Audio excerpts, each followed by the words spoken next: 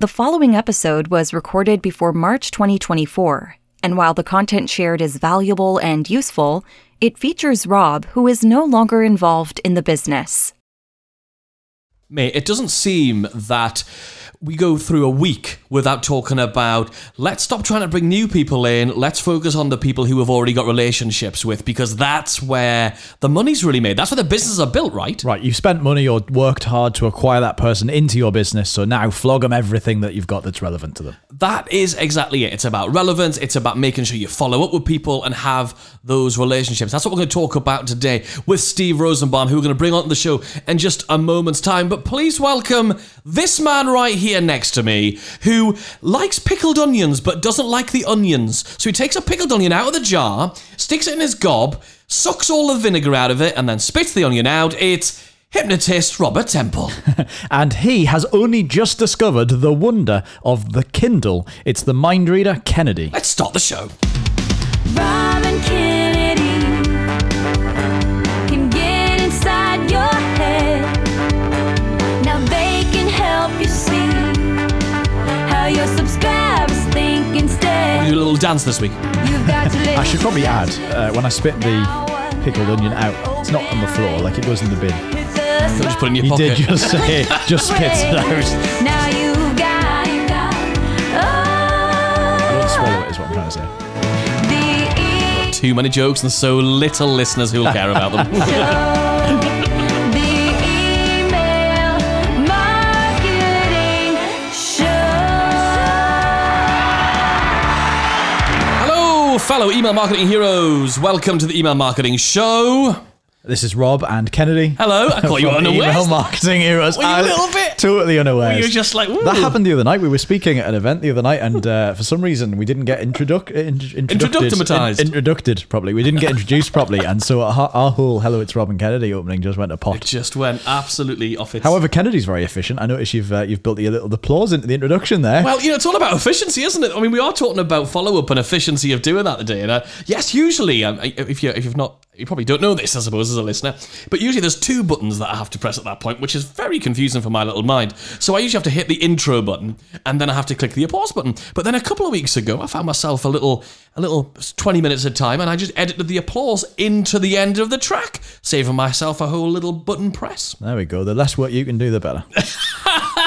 Motto of life, huh? There you go. So yeah, welcome to the show. Rob, our guest today, Steve Rosenbaum, good pal of ours. Yeah. But I found something out about him you don't know, right, which is quite tricky. So one of these three things is true about Steve, right? Okay. You've got to guess what it is. Is it that when he made his first sale to a fully dressed Ronald McDonald? Mm-hmm. Was it that? Was it that his first sales call, he actually called his ex-girlfriend on his first sales call? Or was that on his first sales call, he actually almost got stabbed? It's one of those. Is it Ronald McDonald, ex-girlfriend, or stabbed? So I think you've made up the one about Ronald McDonald because you think I look like Ronald McDonald. You've got bloody red hair. And I think that it'd have to be a very long knife to stab somebody on the other end of a sales call, unless it was a door-to-door call. Okay. And therefore, I'm going to guess, I'm trying not to look at Steve's face on the camera because he might give it away. I'm going to guess that he called his ex-girlfriend to try and sell her something. Steve, what's the truth, mate? The truth is my girlfriend was dressed up as Ronald McDonald and almost stabbed me. Oh. That's not it. He's funny though. No, I did. I almost got stabbed on my very first sales call. Wow. I got physically threatened, yes. What happened? Well, what happened was my brother and I decided to go into business selling coupon books to Chicago area businesses. And my first sales call, I walked into a hot dog stand and decided to try to open them up. The problem was it was 12 noon and they had lines out the door. And when I finally got to the counter, the guy was holding a knife and I said, "Hey, we've got this new coupon book. Would you like to be in it?" And he literally said, "Everybody throw this guy out of this restaurant before I come over the counter and stab him." Wow. Do you know what? And do you know what? That is because at the time you didn't know this, but there was a right place and a right time for that sales conversation to happen. That wasn't it. That was not and it. Now what we get to do with email is make sure that all the stuff we do is put stuff in front of the right people at the right time. Unfortunately, they can't stab you, although you do have to put your address on the bottom of the emails. So they can find you to stab you. Should you interrupt their hot dog selling. Excellent. Okay. So, Steve, one of the things that I know you're obsessed with is follow-up. You have a thing that you talk about called flawless follow-up, which I'm a big fan of. But we're really here to talk about something else, right? We're talking about this MVP thing. What do you mean by that? Well, yes, I believe in flawless follow-up, and I've identified 7 core funnels that every business, regardless of what type of business you're in, should have in place. Got it. 7 could be overwhelming to some people. So I say, look, at a minimum, we should have a minimum viable process that every single business has. So as Rob says, we meet people at the right place with the right message, right market, right message, right time, and that's when the sale happens. So the MVP ensures that happens. So presumably this is like the opposite of what loads of people do. As I used to do this. I'm sure there's listeners to this who've got the same thing, where somebody comes into your business, they subscribe to your list, and now you have just a ream of follow-up emails that go out one after the other after the other after the other. So they buy, die, or unsubscribe. Basically, yeah. Is that the opposite of what you're suggesting? Well, they aren't necessarily mutually, they don't oppose each other. Yeah. Right. You could, and I certainly do think that people should have a nurture campaign that goes in place that may last a long time.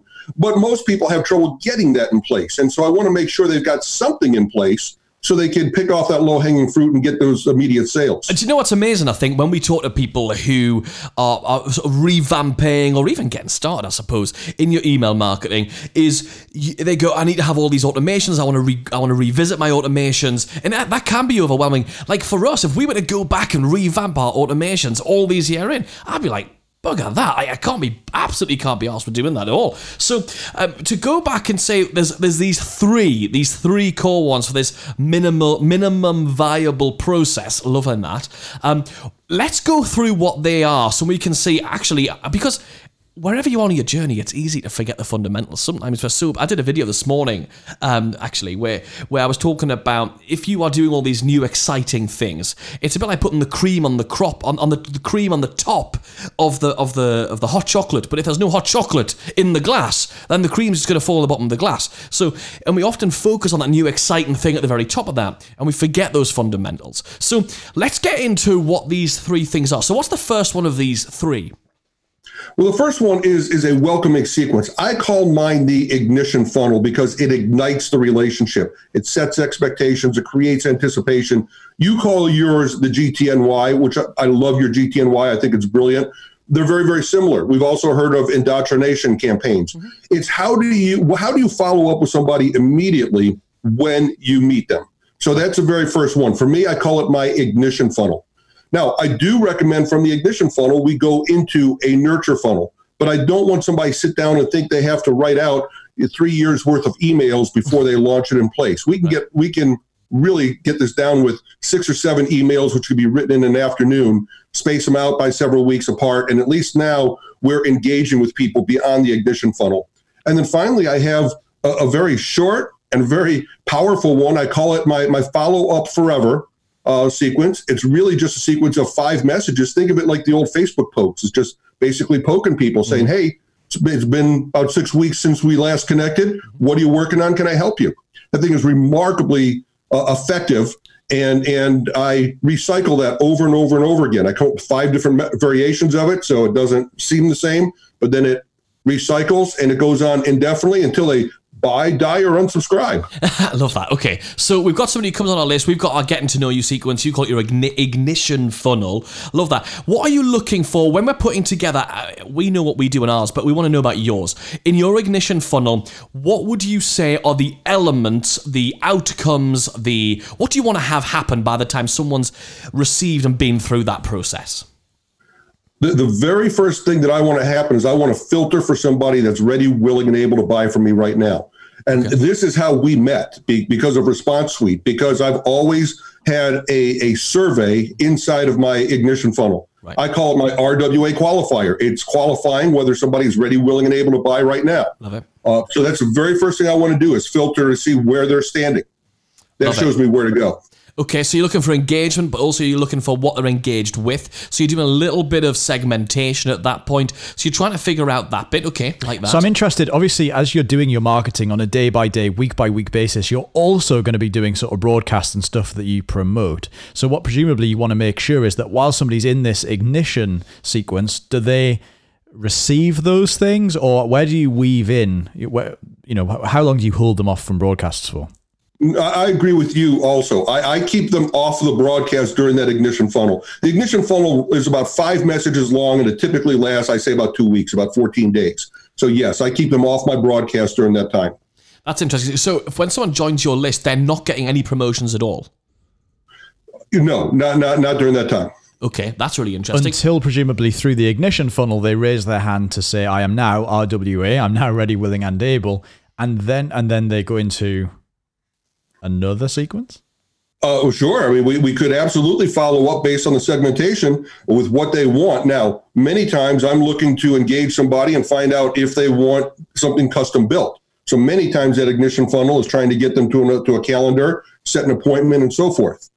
But what could also happen is based upon that, we find out what they're interested in. I talk about if they want more information about flawless follow-up, I could put them in a product about that. I teach LinkedIn training. If they want information about that, we could put them there and so forth. Okay. So the purpose of that ignition bit is to segment them and find out who's ready, willing, and able to buy now, and then route them off down a path that's going to allow them to do that. And that's the singular purpose of that campaign. That's the thing with campaigns for me, is this campaign should have one purpose. And that's the thing that loads of people absolutely screw up, don't they? Right. Go on. So at the end of that, if they haven't filled out the survey, or they haven't raised their hand, or they haven't done the thing, they come to the end of that, and now they go into the next bit, which you said was the... what do you call that second one, Steve? It's really original. I call it a nurture funnel. Okay, wow, cool. Love it. And so that is, just again, recap on some of the detail of that. That's the one that is going to go out for... Typically, I'll send out a message space. At start, I'll do it about every 2 weeks. I'm going to touch base with them. This is very heavy on content. This is very heavy on me establishing my credibility and my authority.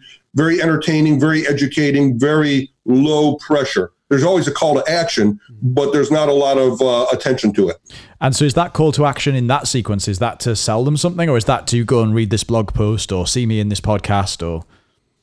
Well, I'll tell you, one of the most successful things I've had in the past is a big orange button that says, would you like help with this? And that gets them, usually takes them back to a survey, gets them to fill out the survey, and now elevates their, I tag them as being more interested, and it gets them in a more intense follow-up sequence. Okay, so we've now got two sequences which are all about trying to find out someone's intent and trying to get them to warm up. All right. What's quite nice about that sequence, that nurture sequence or the nurture funnel, is that now if that's going out, every couple of weeks at first and then maybe slows down a bit after that, I guess, from what you said, that means that now in amongst the broadcasts and the other day-to-day stuff, every once in a while, for a fact that even if you got a bit, not lazy, but if you just took your eye off the content value giving thing for a bit. Like, for example, we've got a podcast. So we email every week about the podcast. So we email every week about a podcast. If you don't have that sort of regular content channel going out, every week, it might be tricky for you to remember to just touch base with somebody with something that's not a pitch. Right. But that means that that's always happening in the background because you just built it once and it sat there, which is what I think a lot of people are missing in that follow-up. Yeah, I love that. Okay, so let's just go back on this. The three simple ones that we need to have in there are what again? All right, we've got the ignition funnel. Love that. We've got the nurture funnel, and then we have the follow-up forever funnel. Got it. Okay, so it's about bringing people in, getting to know your world, segmenting them, and then keeping in touch with them. And anything more than that is basically becoming advanced, but going back to basics, that's where we're at. And with that follow-up forever funnel, that means that the follow-up forever funnel, that means that now you get to actually nudge them. And what it sounds like you're nudging them for a reply to that email, like almost to do a bit more, rather than, here's a sales page for a product, go and buy it. It sounds like you're more nudging.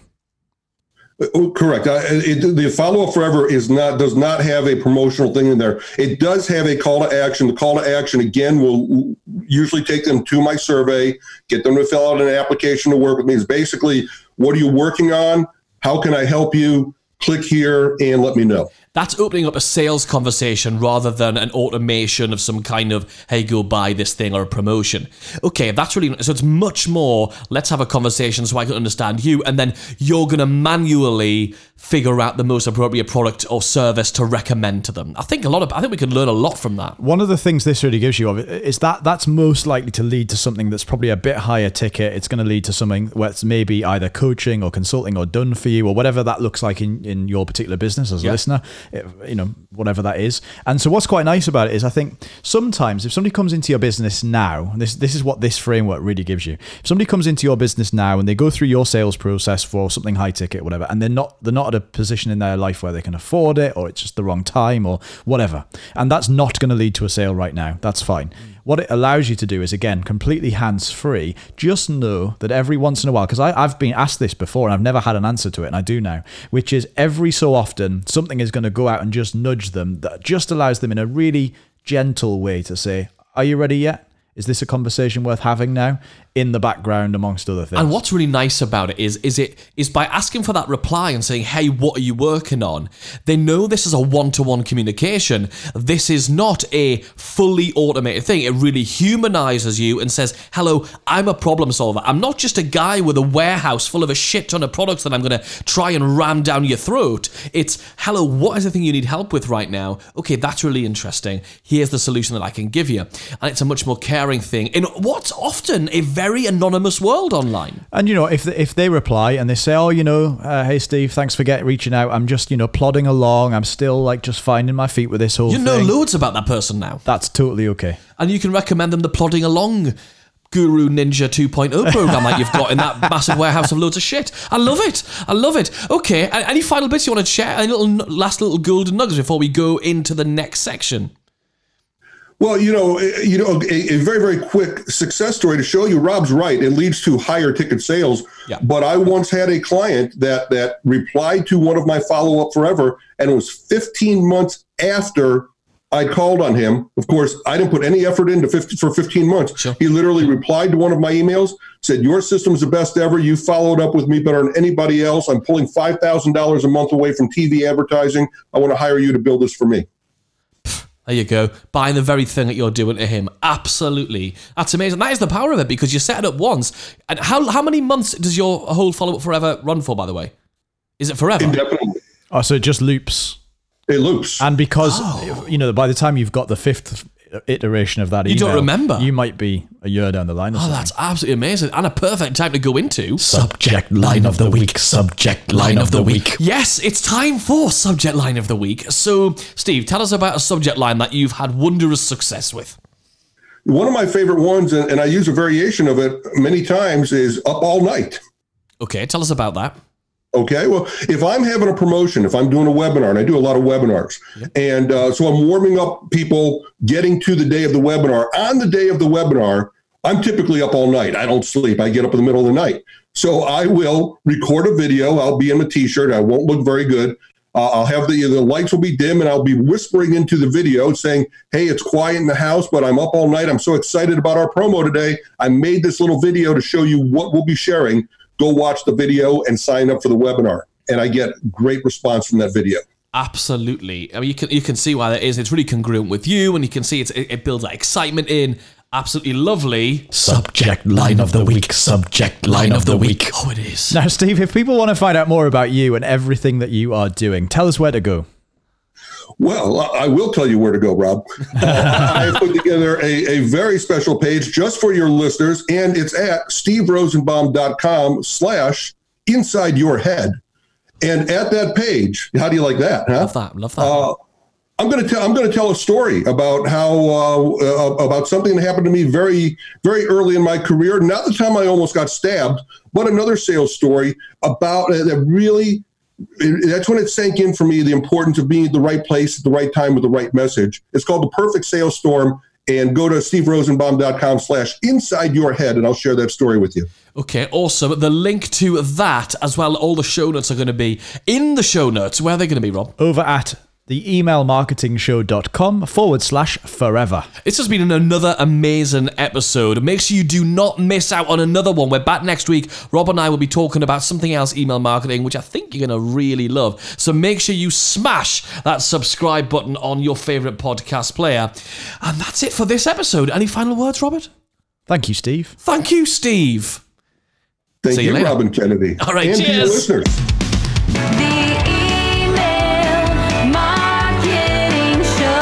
In case anyone's not watching this, Steve is wearing a hell of an amazing, I think it's a Stetson. Is that the correct word?